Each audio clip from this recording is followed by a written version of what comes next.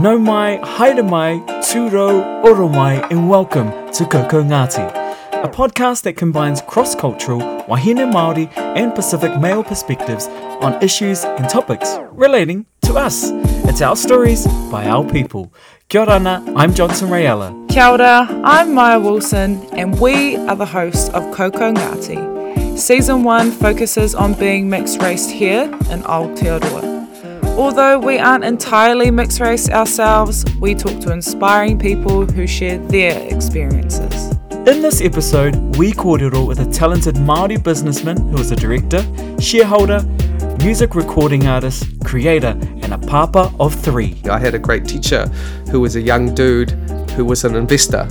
I'd never heard of investing in shares at that point. None of my family had. And he came in and taught this paper, and he was telling me how to invest in shares back then. And he was like, look, I just made $6,000 on this. I just made $3,000 on this. He goes, you guys can do it too. And I was like, what is this? Why? My family are buying lotto tickets. what is this lotto? Tickets. Yeah, what is this lotto? Yeah. And so my mind just started to shift a bit. Te Awanui Reader talks to us about growing up in the 90s and 2000s loving music, his real journey, and how he raises his tamariki to empower their multicultural heritage. He also shares about his passion for education, gives us an insight into his various businesses, and drops some mean advice for budding entrepreneurs out there. And he gives us the lowdown on a brand new Māori anime series. Kia ora no ngā pōtiki me Ngaiterangi me Ngāti Kahungunu me Ngāti Raukawa ahau.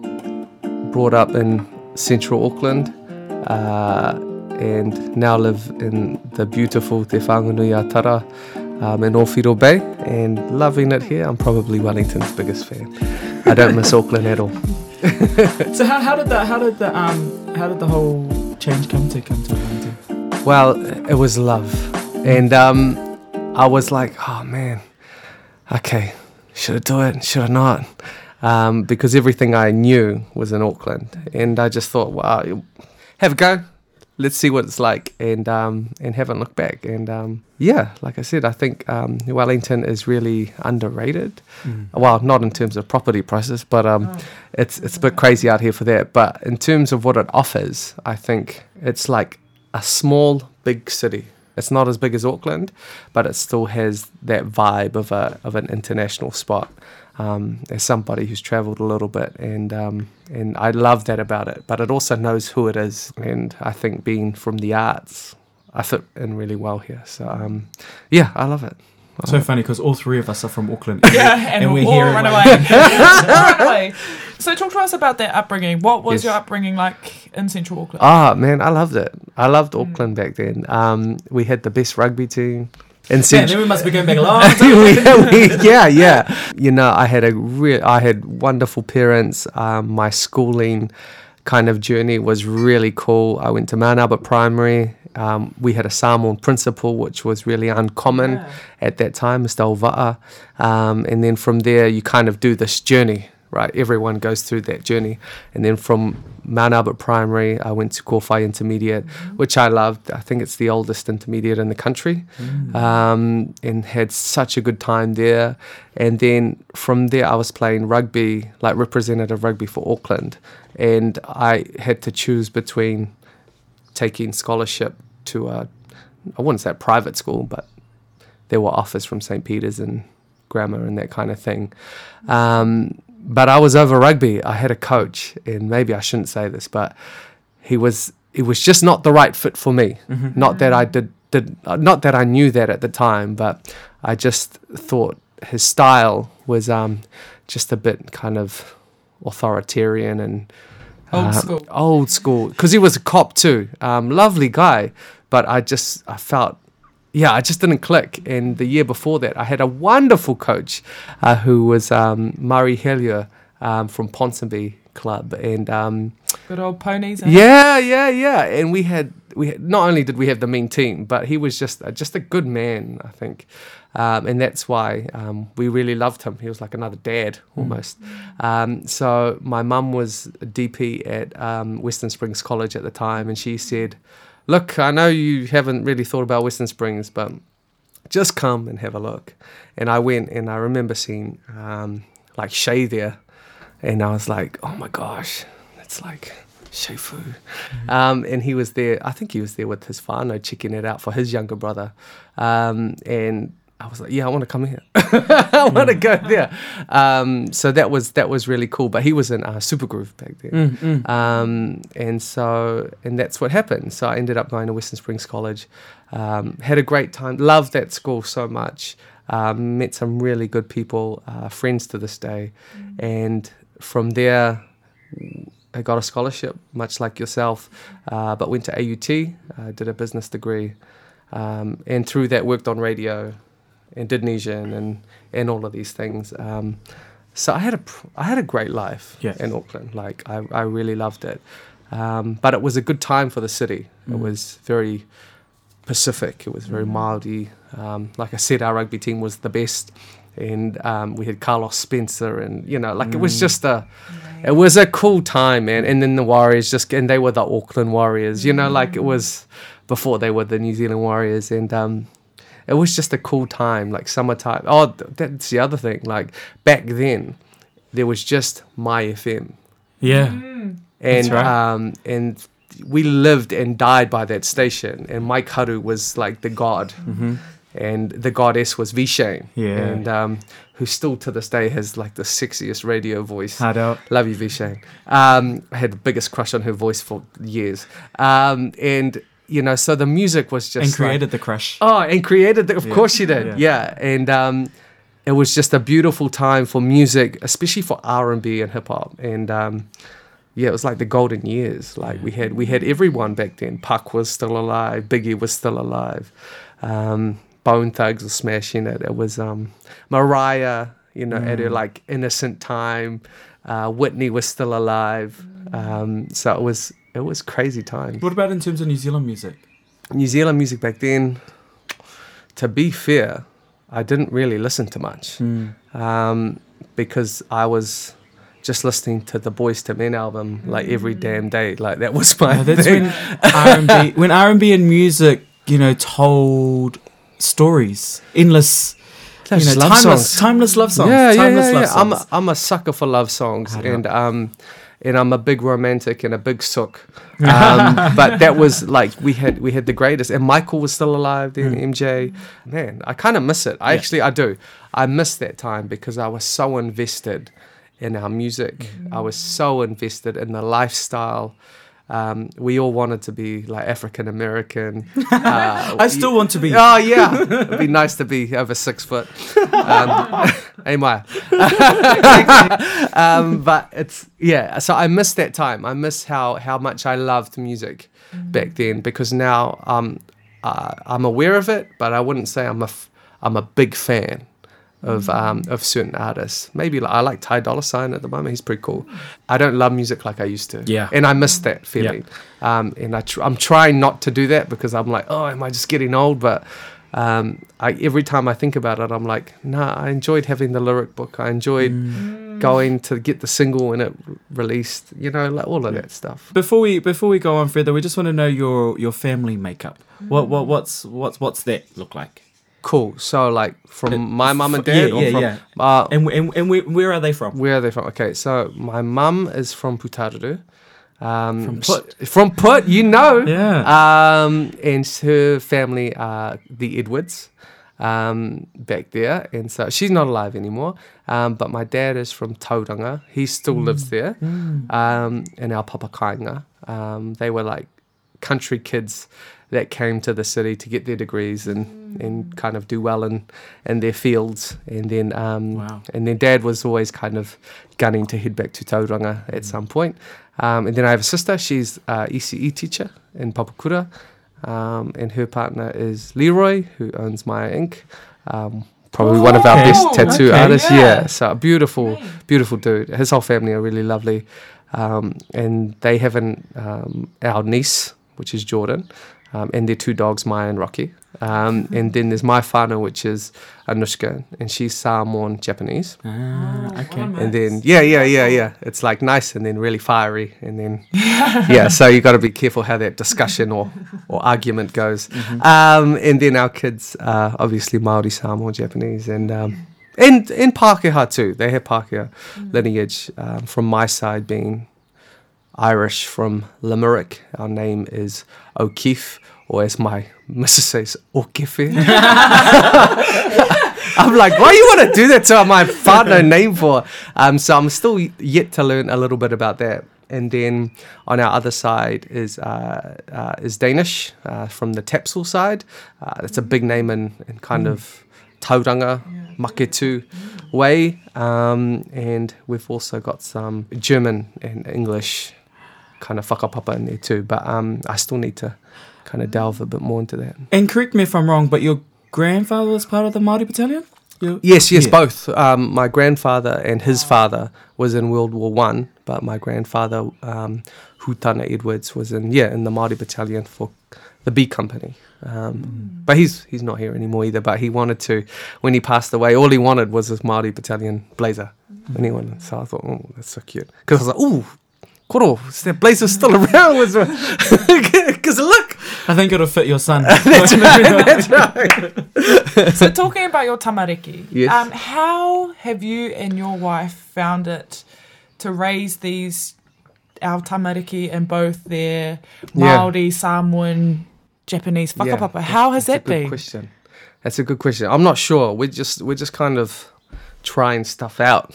I think is probably the methodology. But I think one thing we tried to do with our son in particular, was make sure he could speak te reo.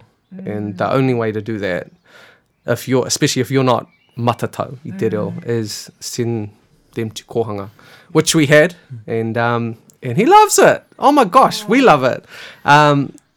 There's hearty whānau involvement, and to some families that's like, oh, I don't want that. And to be me. Yeah. But it's I won't lie, man. It's been really choice, not only for our tamaiti, but for us to just get to know the other whānau and getting their feelings about what that looks like for them and their whānau, because there's lots of mixed whānau that have come through. So one of the girls that used to be there was French Māori, and so they would speak French at home, but then Māori at kohanga. Oh, I love that. Yeah, me nei. And there's there's so many mixes there. So we really like that, and he's about to go on to kura at Ngā Mokopuna, which is in Seatoon here in Wellington. And it's beautiful. We went in yesterday to have a look at the class and what they do, and they started with waiata, and it was me, and then they did some meditation. And I was going to my missus like, watch these kids, I bet you they're just going to play up like halfway through, because it was long. Nah, all focused. I was like, these are like 5-year-olds. Wow. Well trained. Yeah. Maybe auntie is like fierce and they're scared to hell. But yeah, just our thinking and our way and our paradigm is, I think before wasn't, maybe due to colonization and all of these things, we were not skeptical of it, but we had concerns. Like, is it as good as Pākehā education? But we have to remember it was here a millennia before they even got here. So it's remembering that actually what we have done for a long time is great. All of our mātauranga is there, and let's have confidence in that, especially for those of us that are brought up in urban Pākehā settings. Hey, so and we weren't matatau makes us a bit scared too, because we're like, oh my gosh, I don't speak Māori, and but it's been a hell of a journey. But I had to go back to uni when I was 30 to learn how to speak Māori from my younger cousin, who's lecturing there, who handed in Victoria University's first PhD in te reo. But before he went there, he knew nothing. He knew no Māori. So it's amazing now. He's one of our best speakers. What's his name? Let's give him props. Vinny Olsen-Reader. And it's just a beautiful fella too. So he encouraged me to go back, but that was part of that journey. I'm not going to be the fella you get on the pai to do the whai kōrero, but my role is to go, okay, my babies are maybe going to be there. So has that been quite daunting too? Because sometimes I feel like in a setting, I'm not fully matatou te reo, but I can speak and understand, but it's not something that I'd necessarily want to do in front of a camera. No, hell no. But you've done it. But I've done it, and it's sort of like, for some Māori, I feel I'm not Māori enough for them, but then I go into a Pākehā setting, and I feel like I'm too Māori. Yeah, when it comes to karakia time, you're like... Or why? Or can you swing your poi? Yeah, we become the cultural advisor of all things Māori in those settings. Yeah, like, I won't lie, like, every time I do it, like, I get so nervous. I don't know why, because I'm a pretty confident speaker, but we have to remember that I'm not as fluent as I am in Pākehā, and my brain has to literally shift, which is quite tough in general, just to do. So it's daunting every time. It never gets easy for me, and that's why I know right now this is, in terms of my learning and journey with the reo, it's just go at your own pace and not put pressure on yourself. I think you've got to just be easy on yourself, because you're not only learning a reo, you're learning a whole worldview, multiple worldviews within that. It's tikanga, it's kawa, it's all these protocols, it's not just a language. You got it. And then there's the waiata and karakia side.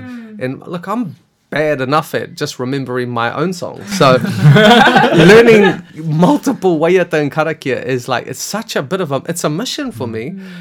Even though I love them, I will forget the verse or something. So I've kind of submitted, even though I'm high achiever, and I'm still like, I still could be on the paipai, I still could be the kai kōrero for this. But reality is that, no, probably not for me. And I just have to accept that and kind of submit to that. But where my journey is taking me is more just like, okay, make sure my son sees it. All my kids see it. And learn off him. Yeah. Well, it's interesting because your son, we're keeping on this track of the te reo journey, your son before used to get confused, used to merge English, Māori and Samoan kind of in responses, right? Yeah. And you've also gone on a Samoan learning journey too. Yeah. Why?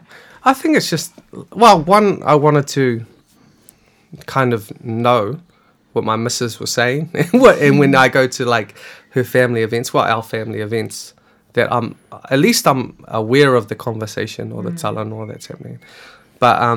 But it's tough, I won't lie, because you learn in a T style. So that's the formal kind of style you may hear in church, or that the orators will speak in. So it's not what you listen to on the street. Whereas the Māori you hear, it's the same, pretty much. So that's been a bit tricky for me. But the more I've learned Samoan, actually the better I can see the differences and connections between Māori, and it makes it very simple to flow between. Look, if I had my perfect day, would be waking up, maybe a workout, nothing too heavy, and then learning languages. I would love to do that. That's the vision of where I'm trying to head to, so that I can be, again, not matatau I te reo hāmoa, but competent enough to listen and to respond. Very basic, but I think it just shows respect, and it shows anybody, not even just my kids, but anybody, that actually you're connected with these languages, whether you know it or not. All the Pacific languages, as Māori, we connect to, and I just want my kids to be confident that they're both. Before we move on, I wanted just to come back to mixed race cultures and your children, and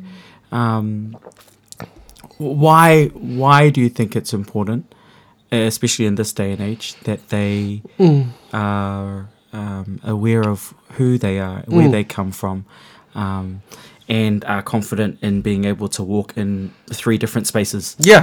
Why is it important? I just think it's important to be grounded for where you are, right? And where we are is Aotearoa, and because they're Māori, they whakapapa right here. So it makes sense that they can identify with who they are in this space. Being Samoan, it's important they know that too, but also the connection to here. and actually throughout the islands, so that they're instantly worldly. They're not just from here, you know. So that's important that they know that. But I think it teaches them respect of other cultures. I think that they can see the difference, find the connection, which we generally do, and then be able to relate with them. I think is the important thing here. It's more about others than themselves, because they'll know who they are. But if they can make others feel safe being them in this space, particularly if they're from overseas, then I think that's a beautiful thing. It's that whole perspective thing too, so their worldview is not just of Aotearoa, but they know their history, their whakapapa of everything. Yeah. And I think that's quite cool, because not everyone gets that upbringing, Yeah. which I think is quite special. Yeah. So if we sort of True move down the track and Yeah. we talk about music, and you've sort of briefly touched about it. Yeah. So where did your love from music come from? I've always loved music. I think I don't know anyone that doesn't like music. Have you always known that you could sing? No, I wanted to sing. I wanted to sing like Michael Jackson. And then I would practice hard. And then it wasn't until I got to Springs at college when Donald goes to me from New Zealand, he goes, "Wow, you're a good singer." And that's when it clicked, like, oh, well, maybe I've got something here, you know, maybe I sound all right. But I had to work on that, and I had to find my voice. And even now, to be So you honest, were brought up through kapahaka? no, I didn't. I was just mainstream the whole way. I wanted to, like, I love those songs, but it wasn't until college where I really not only embraced music, but really studied it, really studied the songs, listened, bought the albums, went through the whole album. Who's the producer? Listen to the lyrics. What is the structure? Why do they go high here? Why do they cut the beat here? So I'm a bit of a geek for this stuff, and I can't tell. I so can't tell. so in what I started to figure out is when I love something and I know it to be true, then for some reason I get kind of good at it. Like whether it was rugby or whether it was touch or whether it was music or broadcasting or whatever it is, there is something that switches in me and goes, okay, you got this now.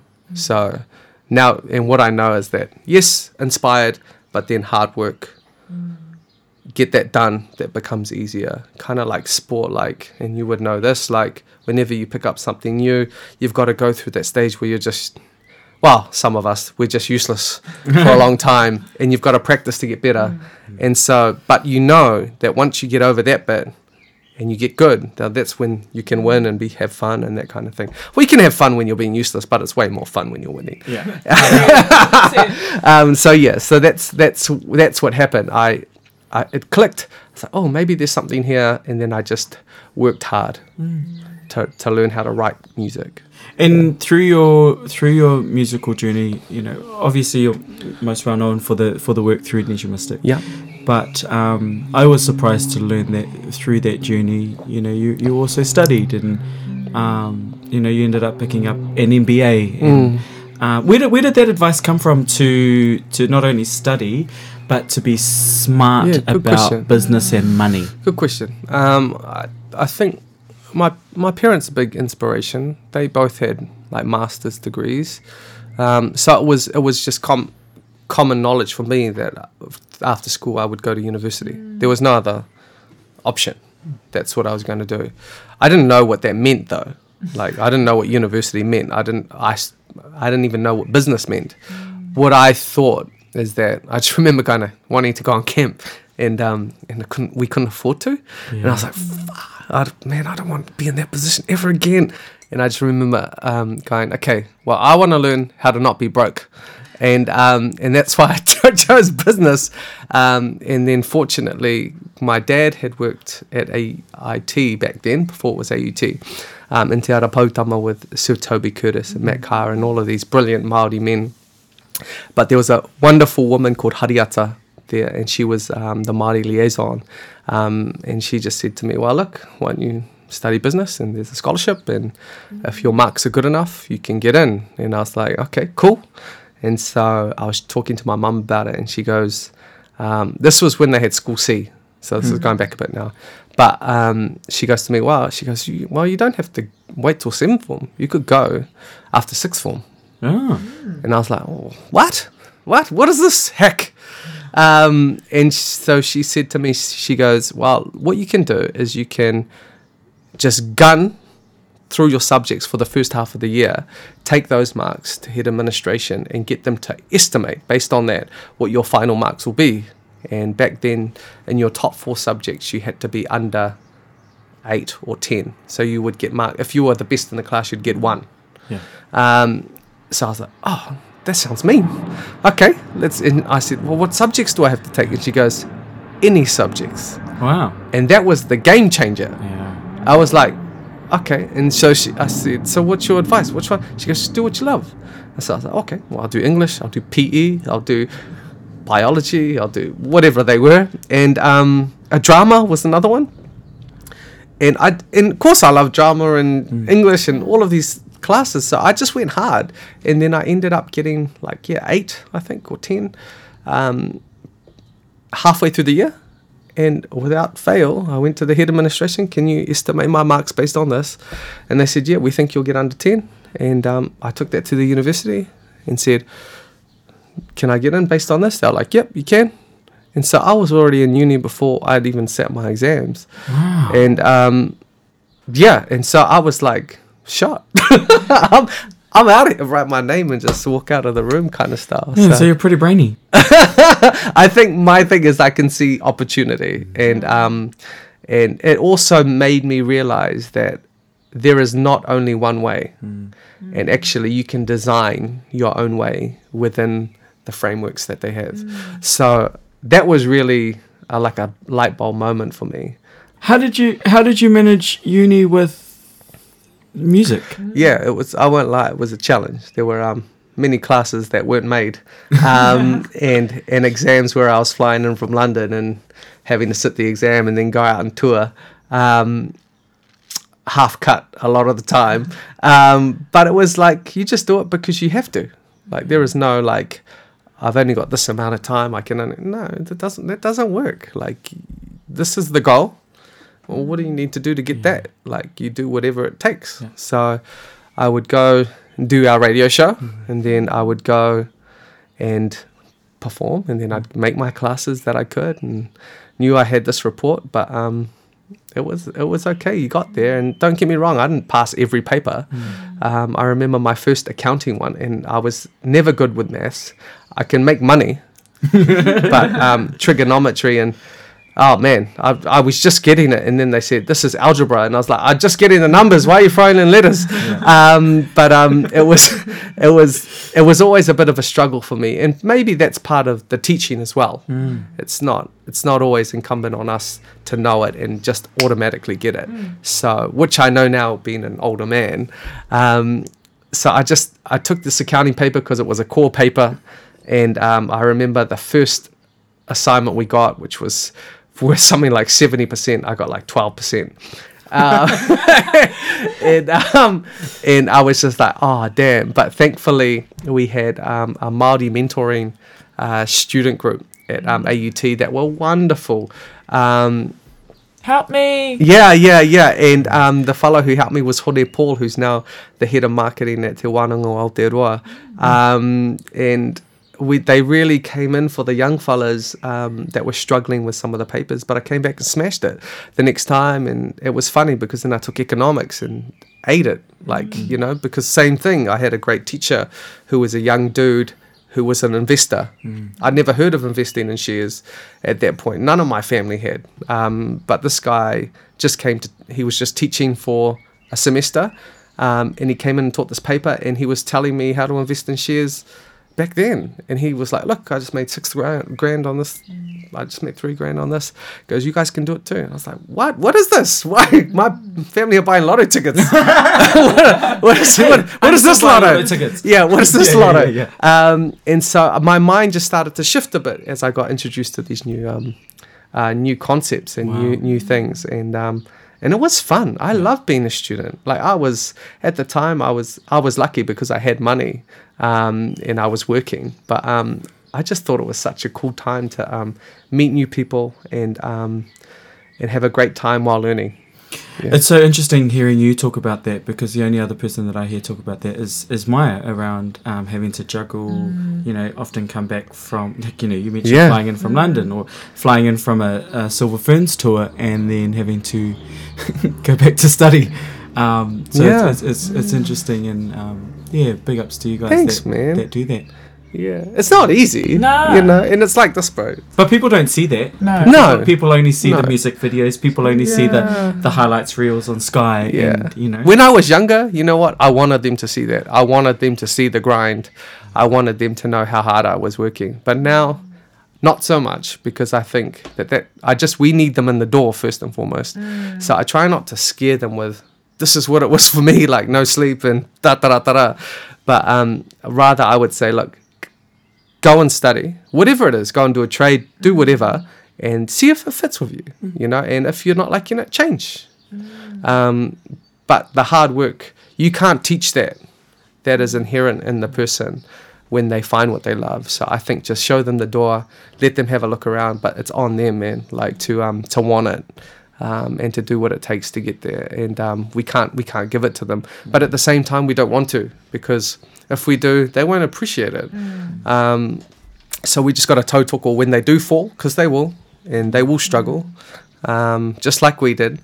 But we just got to make sure we've got their back when they do that. But the main thing is in the door, with whatever type of learning that is, whether it's traditional tertiary education or learning from their koro, or going to a polytech, or doing a night course, or doing something even on YouTube or on the internet, whatever it is, it's awesome. Let's celebrate that. Let's support that. But it's for them to be welcome to the grind. Have you always been this driven and had that work ethic? Because I feel like not everyone is like that. No, anybody can do anything, but the reality of it is only a few will. So my kōrero is for those that may be just second guessing the confidence. They don't have the confidence to do it when they're actually good enough. Is to just have a go. Trust yourself, back yourself. It's not going to be a hundy all the way. You're not going to love it all the way. But you won't know unless you try, and unless you have a go, and unless you have courage. And it's the same in business. I've met lecturers galore. I've met people galore with, this is the next big idea, but have never owned a business, or have never done it, or have never put their money there. To me, you need skin in the game, and if you don't, then you've got nothing to lose. So that's the position I come from. But I'm also aware that I'm not like everyone else, and I have to be mindful of our whānau that don't come from, because I think I came from like quite a privileged background, like good parents, both parents at home. We had money. We weren't rich, but we had money. We lived in a nice area, like simple things like that. So for our whānau that don't have that, which are many of my whānau, my main thing is just have a look. You're good enough, but I can't. No one can do it for you. But I got your back when you fall. So and you will. So let's just accept that. All good. We all will. But I've got your back. Yeah. And just to keep on going, because there is the light at the end of the tunnel, even though it doesn't seem like that. But and what we know in terms of the stats, in terms of the research, is that anyone with a degree, or a trade for that matter, will earn $1 million more in their lifetime than somebody that doesn't. So my thing is like, bro, just get one. Doesn't matter what it's in, and at least you cover that stat off. You just tick, But the other crazy thing is that when we look at our lifetime, like, why would you just do one degree? Like if you have, we're locked into this, again, part of this is, I guess, colonization in a way, but you do one thing and that's what you do for 40 years. But that's not real anymore. What does the word career even mean? So I would say always study, be a lifelong learner, no matter what it is. So I have a policy for myself that I will study part-time, regardless. So I'm doing, like at the moment, I don't know why I put myself in this position, but I'm doing another master's in UX design and a BA in Māori studies and Pacific studies. But I just chip away, bro, like nothing. I might be finished in 10 years, but it's all good with me because I'm not in a rush. I'm studying because I want to. So I go back and do an undergrad paper next year in tikanga, and and in Reo at Vic, and then the following year I'll do one for this Masters, and I'll just take my time and chip away, and it's just, it keeps me sharp, it keeps me around people that want to do better, and I'm with lecturers that are pretty sharp. So particularly if they're, you know, the Māori ones are mean, they go in their Pacific ones, but they go above and beyond, like to make sure, bro, I got you, you're gonna pass this paper, we're gonna get you there, like, what do you need? So and shout outs to David Hakarai at Vic Uni for That's being an something awesome I needed to hear supervisor. today, because I've been considering going Yeah. back to do some study. Do it, because you got a master's, but you can do another one. Yeah. I'd love to go back and do a PhD. Do it. Go and do a PhD, largely because there's very few Cook Island doctorates out there. Yeah, And so smash I'd love it. to kind of add to that pool. Yeah. But yeah, it's good And to hear Prague. about hearing it. And Always nice to get a doctor in front of the name, like let's Oh, don't get me wrong, that's part of it too. I was like, man, I'd love to do that, but I know for me it was my ego talking more than my actual like truth. I was like, nah, you just want the PhD for that, Cause so you don't like, deserve it yet. 24 hours ago, a friend was saying you could do it part time, and I was like, just chip away at it. And For all my all our the people, same thing that you did. You just chip away. For slowly. all our people that are working, that have done their kind of first dash at uni, or wherever it is that you're learning, that's what I would recommend. Just go back, choose what you love, and just chip away. Honestly, because it's easier the next time you do it. I was writing reports for this Masters, and I delivered, because I work in that area too with my company. He was like, bro, you've done like double the work, and the quality is too mean. Like, you've made the other people that we've given A's to look like they should have got C's. So with that passion, with that experience that we have now as kind of more mature students, honestly is an advantage, and you'll enjoy the journey more because you'll care about it more. When we're younger, we're just trying to get through for necessity and survival. Yeah, that's where I'm at.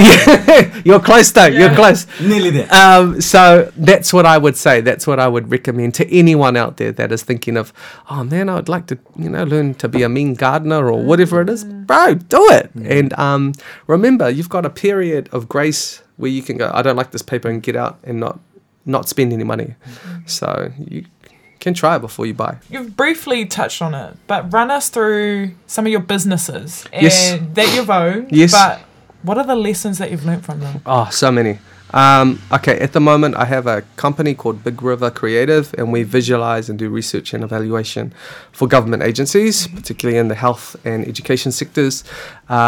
Cool stuff. I love it. I get to see and do like research now with our communities, and then visualize that not only for the ministers and the government, but also back to our people and back to the community, so that they know they've been heard and they know that the spirit of their kōrero was held through the whole thing.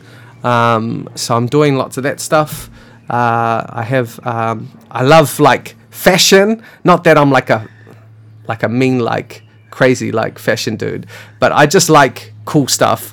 And now that I've got the business knowledge, I can make it a business. So I have my own gear, which I have Johnson is. I was going to put it on, but it's hot. I'll just put it over here. Yeah, and so this is Awa Hawaiki, and the whole premise of this is understanding that we're going to be better than we were yesterday. And then honing that around our connection between Aotearoa and the Pacific, or Hawaii, which that is. And it's gone really good. Like, I was a bit scared that it was going to go like too good, because I'm not ready for it to do that yet. But I'm really thankful for everyone that supported, and it's growing by the day. So I'm really stoked with that. I have a talent agency called Soul Note, and so we book for basically the best cover bands in New Zealand. Man, Soul Note's been going for over a long time. When I was working in radio. Yeah, we're very lucky. That's when my colleague Petrina Atongi Saena, and she runs and manages the Pacific Music Awards, was services manager at APRA. We worked there for 20 years. Probably the most trusted lady in music, and the face of that for Pasifika, basically. So really, she's like big sister, and so we do that, and that does really good. So bands go and play, and we're lucky enough to take a cut off that, and we hire out audio gear and that kind of thing too. So it goes really good. And we What about the other businesses that you've owned and sold off? Yeah, cool. I owned like a pizzeria on I was King there Street. once. That was me. Yeah, that was cool. And then I got an offer to sell, and that I couldn't let go, so I sold it, and bought a house just down the road here on Tacey Street, and that just got valued at $1 million. Thank goodness, that's awesome. And I've got my friend Jamie McCaskill in there with his whānau, so that's really cool. And at the moment we're creating. Wait, stay on properties. Okay. You've We bought another house in Orfield Bay. and then you had one in Auckland. I did have one in Auckland. Sold that. Bought that when I was 20. Yeah, I was back then. I bought because I couldn't. Even back then, that was expensive for me anyway. So I had my money from Nijin. I'd been saving, and I had about 27 grand in the bank. Like not even that much, but that's kind of what was a deposit back then. And it was a bit tricky. Like, okay, I'll say this. Like, oh man, I might get in trouble. But hang on. Okay, so when I was younger, I was getting the student allowance. But I was getting paid too from Nijin and work, and was not declaring. And so I did the same. yeah. So, but hang on. Let me get to the clincher. So, a few of us were doing this in the group. I won't name names, but definitely me. I'll put my hand up. And It's a then, bit hard because it was only like 4 and 5. but yeah, cool. But we got a letter. We got a letter from Inland Revenue, and we had to come in for a bit of a hui. And so we turned up, naive as we were, but we kind of knew what we were up to. We were like, oh look, they came in and this. They did it right though, because they let in with this kind of kuia, this Pacifica kuia, and she came in. And she was like, boys, you're in a little bit of trouble. And I was like, oh, okay, what's that for? Even though we all knew what it was for. She was like, have you been earning and also getting the allowance? And I was like, yes, we have been. Well, I have been. And she was like, that's good. So here's the numbers. And she put a piece of paper down with all of our names on it. And this is how much you owe. And I was like, yeah, that's all good. Are we able to pay this off for you? And she was like, you can pay it off. How would you like to pay it off? I was like, is $10 a week okay? She was like, $10 a week is fine. And that was it. And we paid it all back, $10 a week. And never did that again. Yeah. But it was, interesting. It's so funny because it does come back to it does. budget, So and I'm it like, did the same to me. Yeah, I'm telling you, whānau, like, you're good enough to make your own money and actually double what you're making. So doing that before. So that's what I would say, because I know there is a big jump to go, okay, I don't need that anymore. I don't need the benefit anymore. I'm going to earn this, even though... It's a safety thing, eh? It's a safety thing. People think we're so invested in the system that doesn't necessarily do the best by us. Yeah. But having that belief that our people can do that, like you said, double what they're earning on... If triple it. Yeah. So that's why I want to say, like, if you're doing it to get by and get through and being at uni or whatever it is, or keep your whānau together and keep them fit, kapai, I get it. Go hard. But in saying that, as soon as you get the chance to not have to do that, honestly, do it, because you will be so thankful in the end. Anyway, back to the story. So, well, you've ticked off, one of the lessons that you've learned, around that. But do what you need to survive, but don't be reliant on it. Any other businesses? What you've dabbled in? Yes, we got, at the moment, we're creating New Zealand's first anime series. We're very excited about this. Wait, we're going to get to that later. Okay. Time wanted to save that. Yeah, okay, kapai. Within all these businesses, have you seen a difference in the way Māori approach to business compared to Pacifica? Is there any difference? Well, there probably is, but I don't really notice it as a distinct difference. I think people bring their values to what they're doing, but at the end of the day, at the base of it all, is that you've got a product or you've got a service that you're trying to sell. That's what it comes down to. What I do notice is that we do lots of talking about, this is what I'm doing, but in terms of success stories, not as many as we should have, because some of them are really cool, but for whatever reasons, we just either don't hear about those stories or they don't make it. But I think for us as a community is about just going, it's all good, dust it off, get back out there. We'll buy from you. Let me buy a t-shirt or let me buy a song. Oh, well, it's not even that anymore. It's streaming. It's old school. Or whatever it is, but going in and not wanting a discount or not wanting it for free or not wanting it because that's your mate. You know, like we have to support like we would support a Nike, like we would support a Reebok, or they can't grow. 100%. Yeah, and when you can't grow, because most of them are small businesses doing it by themselves or with their partners or whānau, if they can't get enough money to get somebody else to come and do that work, they will be stuck. You know, they will be stuck. So we need them to grow. We need them to scale at a safe pace for them so that they can enjoy their life. That's one thing that pisses me off is when people ask for a discount. Yeah. And you know, one of the lessons that I look back on, and you know, when you work in broadcasting and you know, artists, especially when you work in radio, you know, artists will come to you and be like, can you play my song and all this sort of jazz, or people will hit you up and ask you for tickets to concerts, to gigs and all this sort of jazz, and then when you finish, then you don't hear from them. You know, so and the same thing goes in terms of you know, when you apply it to business and that sort of stuff. So that's why I 100% always want to either support local local talent, support mates, support local cafes and stuff like that. So it's important, man. Always going up to Blue Rose up in Auckland and the legend. Yeah, and just you know, even your stuff. Yeah, you know, thank you, bro. You've been like, oh no, well, you did. I was trying to give you something yesterday. I was like, and you was nah, like, man, I just don't. So you know, if I'm in a position where I can, I'm with you. I'm with you. It's even the same for funding.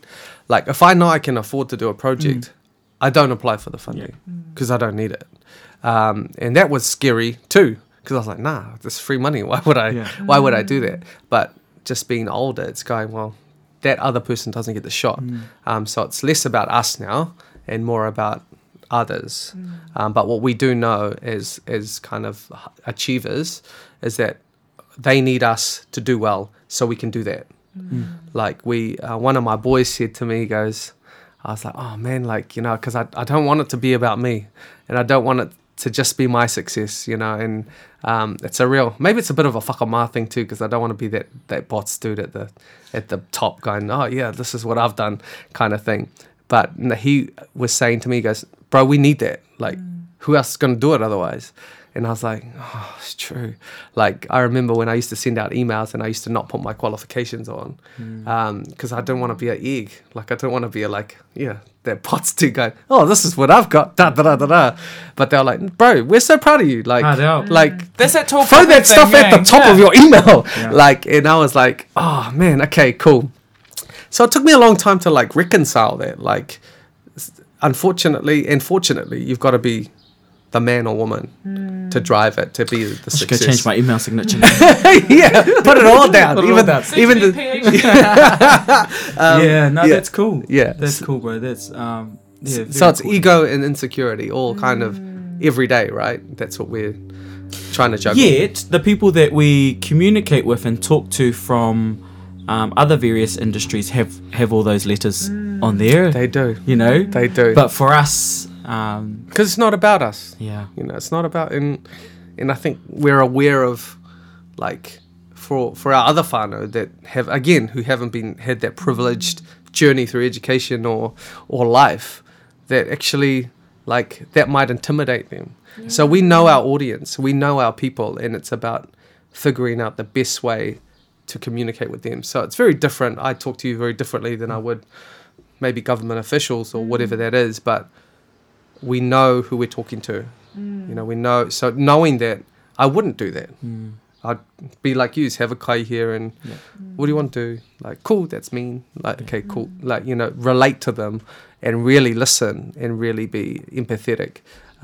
Whereas to government people or the sector, this is me, this is what I've achieved. But what I know for them is that gives them confidence in the mahi that I do. And also it's like a bit of a flex, like, for the person on the other side of the table to say, like, don't fuck with me, like, because I know my shit. Yeah. And it's an image thing too, eh? So like when you go into those sort of arenas, it's like Okay, what you got? Yeah. What you got? What you got, G? And especially, there's a lens because you are Māori or Pasifika that there is that expectation that my you need to God. go above and beyond what's going Mate, on. You know you're what I mean? on the money. You're on the money. No, I won't name her name, but I had a Pākehā woman who's not even that mean a marketer, but she said to me we're having this quarter, and she was like, I don't know if you are like have the technical side of this, and this is a thing Pākehā love to use with our people.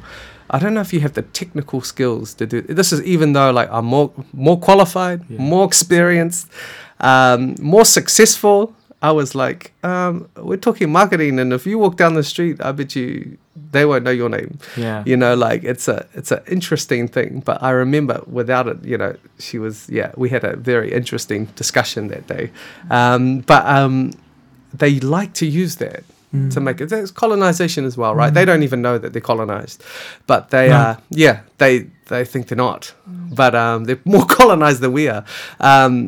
But they like to use that to like fuck it to your mana a little bit. Like, oh, I've got this a little bit over you. I've got the technical skills. Or I need to micromanage you. Yeah. Oh, micromanage. Like, yeah. In a week, this corridor could go on for days. Hard out. But here's some advice. As a leader, if you have a gun or you have somebody that can fly on their own, do not micromanage them. That is like keeping the Ferrari in the garage. Just let them do their thing. Trust them and support them. That is definitely one. When you're just beginning, yes, you have to have that mentor, that person there to go catch you every time and kind of keep you on the right track. But if they're guns at what they do and they're experienced, let them know that you trust them and just go, have fun, do your thing. I know you're going to deliver. If you need help, holler. But other than that, I'll see you when I see you. And that's what I do with all of my team. They're all good at what they do. They're all paid very well. But I say, you know what we expect? Here's the goal. So let's do it. Yeah, pretty. So that's some good advice. Mint. Yeah. So I told you not to talk about the anime series, but Here we go. okay. So looking at what's next for you. Yes. There's your anime series that's been something that's been burning Yes. in the pipeline for a little while. Yep. So tell us about that. Give us some context to it too. Oh man, yeah. This has been one of the biggest learnings in my life. So I had this idea. Again, everyone's got that idea. Eh? I was like, man, I'm sure like if there should be a mean cartoon. Like, and I'm not talking Moana. Like, don't get me wrong, that did its thing, shot to the rock, the man. But I was like, where's something cooler? Like for us, like that used to love cartoons, but now we're watching like. So I was like, I mean, I love Sailor Moon and like all of those ones, And, Bro, I loved anime cartoons. Yeah. But like back then, back then it was dope. I don't watch anime now, but yeah, well, yeah, right. And I was the same. I was the same. So I was like, I talked to my bro Brandon Te Bonanui about this idea. I said, bro, would you be interested in trying to help me do this? He's like, yeah. And he goes, oh, I know this guy called Jamie McCaskill, who's like mean playwright. And I was like, okay, mean. And I was like, oh yeah, cool. And we just started writing, and we came up with a story. We got a little bit of funding, went to Japan, because we were like, if we're going to get anyone to make this, it should be the Japanese. This is their thing. Hard. Who are the best artists in the world, right? And so we went over, and we had 10 meetings lined up. We landed at midnight, first hui at 8 in the morning, and we got a yes. So we'd achieved the goal within 8 hours of 8 landing. hours of landing. And we're like, well, far. Okay, well, do we just party for the next 10 days or what's going on? But we had all the other hui, and the crazy thing is that they all said yes, including one of our bros, Arthel, who owns the first African-American anime studio in Tokyo. Wow. He's done videos for like The Weeknd, Kanye.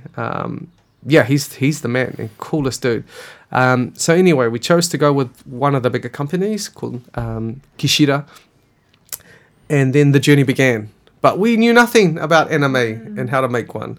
We produced songs and videos and plays and TV series and podcasts and everything, but we don't know what that means. So it's been lots of learning, and we had to call in help because we didn't know. So we were really fortunate. We had advisors at NZTE, New Zealand Trade and Enterprise, and crazily, is that even a word? I don't know. Now it is. Now it is. Crazily. My whanaunga rangi was an advisor there, along with Te Puoho, and for the Māori investment team. And they're like, boys, how can we help you? And we're like, we think we need money from people to make this because we don't have it.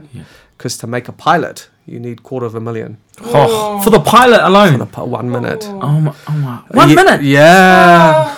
So we were like, well, it's all of the development thing, Hard, right? yeah. So we're like, what? Where are we going to... Who knows anyone that's rich? But that wasn't going to fly. So we had to get some financial modelling done to give investors a kind of confidence that they would get something back if they did. So crazily, again, that word, we got the money together, we made a pilot, and since then, we've brought on Pukeko Pictures, which is just in Miramar, started by the Sir Richard Taylor, and we have a wonderful team there who have come on and... Oh man, I don't even know if I should say this. No. You don't want to. You don't want to say. I don't want to. You don't want to ruin. You don't want to say. But we've just give us enough. Basically, the story hinges on. It's set in the future. 3040 is the year.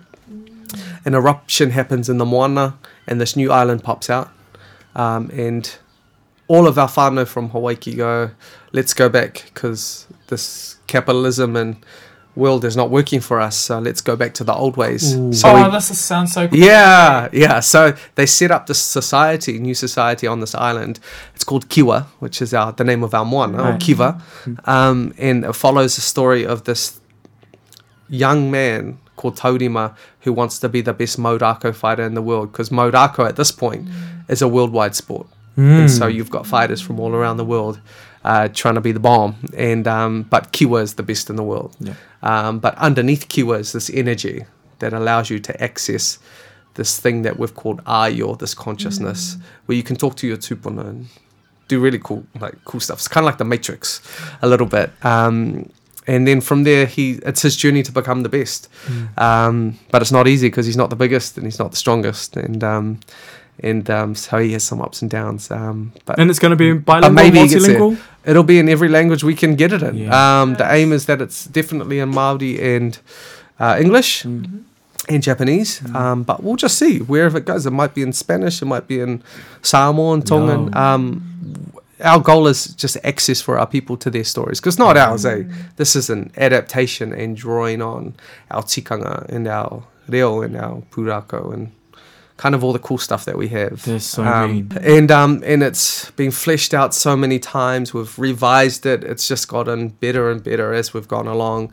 Especially as we've watched more anime. One of the things I do want to ask there, though, is that how much creative control have you had over this? Because largely when we come up with an idea, especially in this day and age, or in this business, Johnson. we come up with in this day and age, we come up with an idea, especially when it's got to do with indigenous culture. Yes. And then we start to bring different companies in, and then all of a sudden we see our creativity start to wither away. I love that question, because you're right. That is a concern that we had when we started talking to these other people who aren't Māori and Pacific.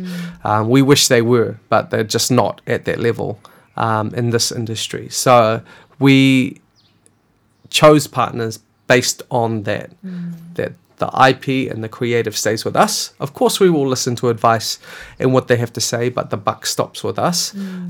Working with our Japanese anime studio, we provide them all the references. We give them what is called a Bible, and is basically the character bio, story, references for images, so that they've got a guide for what this looks, feels, sounds like.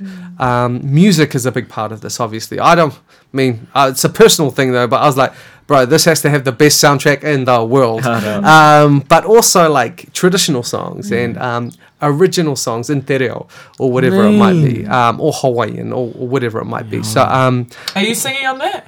Well, look, I have talked to the boys. I was like, look, I might have to put it in the contract that I've got a song in every episode. Hard out. Because it's part of business. Hey, and I got some good songs there. Yeah. But Who knows? I'm happy to see what that looks like. I love collaboration. I would love to work with Japanese songwriters. You know, fortunately, I've got some experience in Japan with music too. Had a few number one albums there actually. Yeah, I remember a long time ago they did a bit of a doco when they followed you guys to Japan. Yeah, so Nishan did like ago. hit a top 20. And we toured all of Japan, which was crazy. And then I worked with a producer on a solo project that went number one. Yeah. And then I did like a best of my songs, our songs, and brought in some of my Hawaiian friends, and that went number one too. So it's gonna be cool. Like no matter what happens, it's gonna be real cool. But you ask a very good question. How do we control that? And we just say, look, this is what happens. You put it in the contract, and then everyone's on board. But to be fair, they've all been really supportive of that. No one can tell our stories better than we can. For so long, we've had other people make money off that, and use our tikanga and reo and narrative to advance themselves.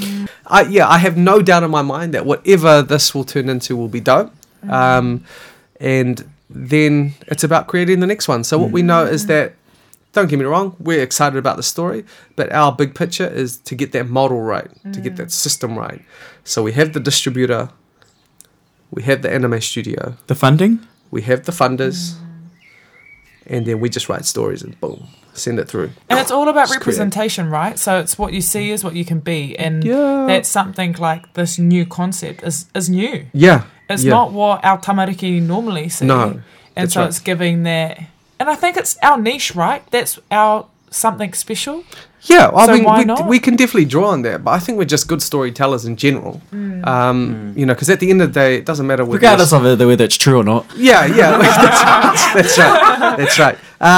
We're good. We've got the expertise, we've got the talent, we've got the creativity to write just great stories in general. Yeah. So really, that's where it starts. It's still got to be a good story, no matter whether it's got a Māori character or not. Yes, it helps, and I'm all for that. But the story itself, at its core, needs to be mean, and that's what we focus on, because the rest is we're naturally going to put that in anyway. You know, we're naturally probably going to have one of my songs in there, or we're naturally going to have kapahaka in there, or pictures of the motu or the moana, or whatever it might be. So so that bit's a given, but it starts at that story. What is that, and why do you care, or why is it pulling you in, or why is it making you want to watch the next bit? So that's the challenge we have as creators. We're nearly there at the end. Probably second to last question is looking at your music. Where are you at with music? Yeah, cool. Good question. I've only recently started to have a look at it again, to be honest.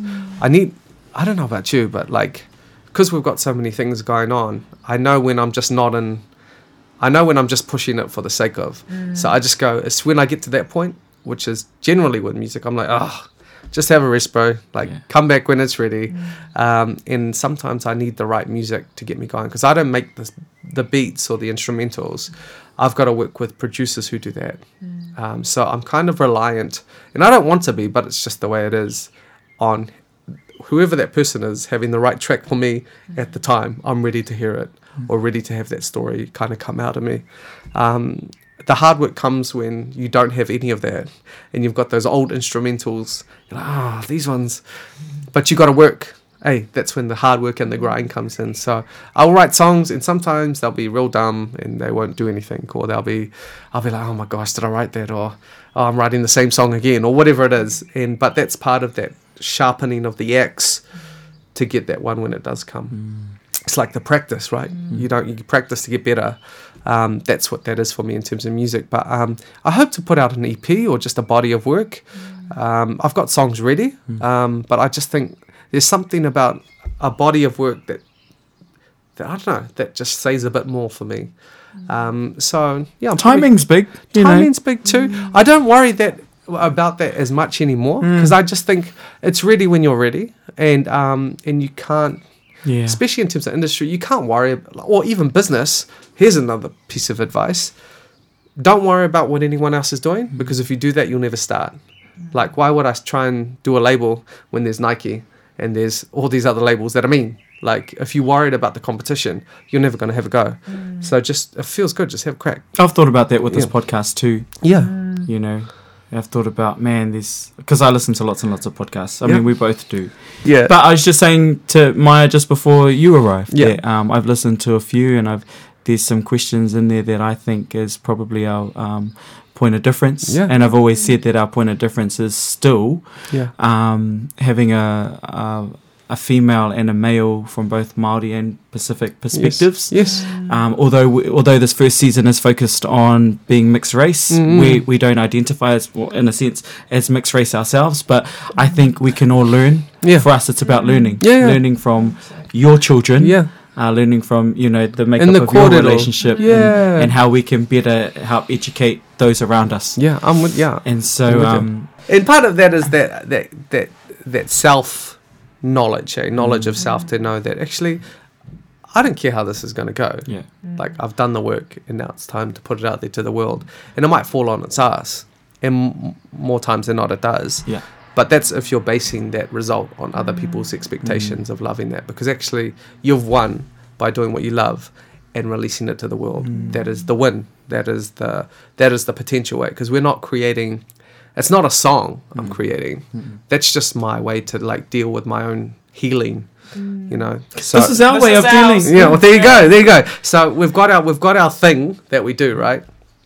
So yeah, it's therapeutic for me. It helps me think about ideas or think about moments where maybe I wasn't my best and how I could have been if I'd done something else or whatever, or delve into that kind of raru, whatever it might be. But so it lets me do that. But actually, the song itself is just, it's what I call, you're just creating potential for something to happen.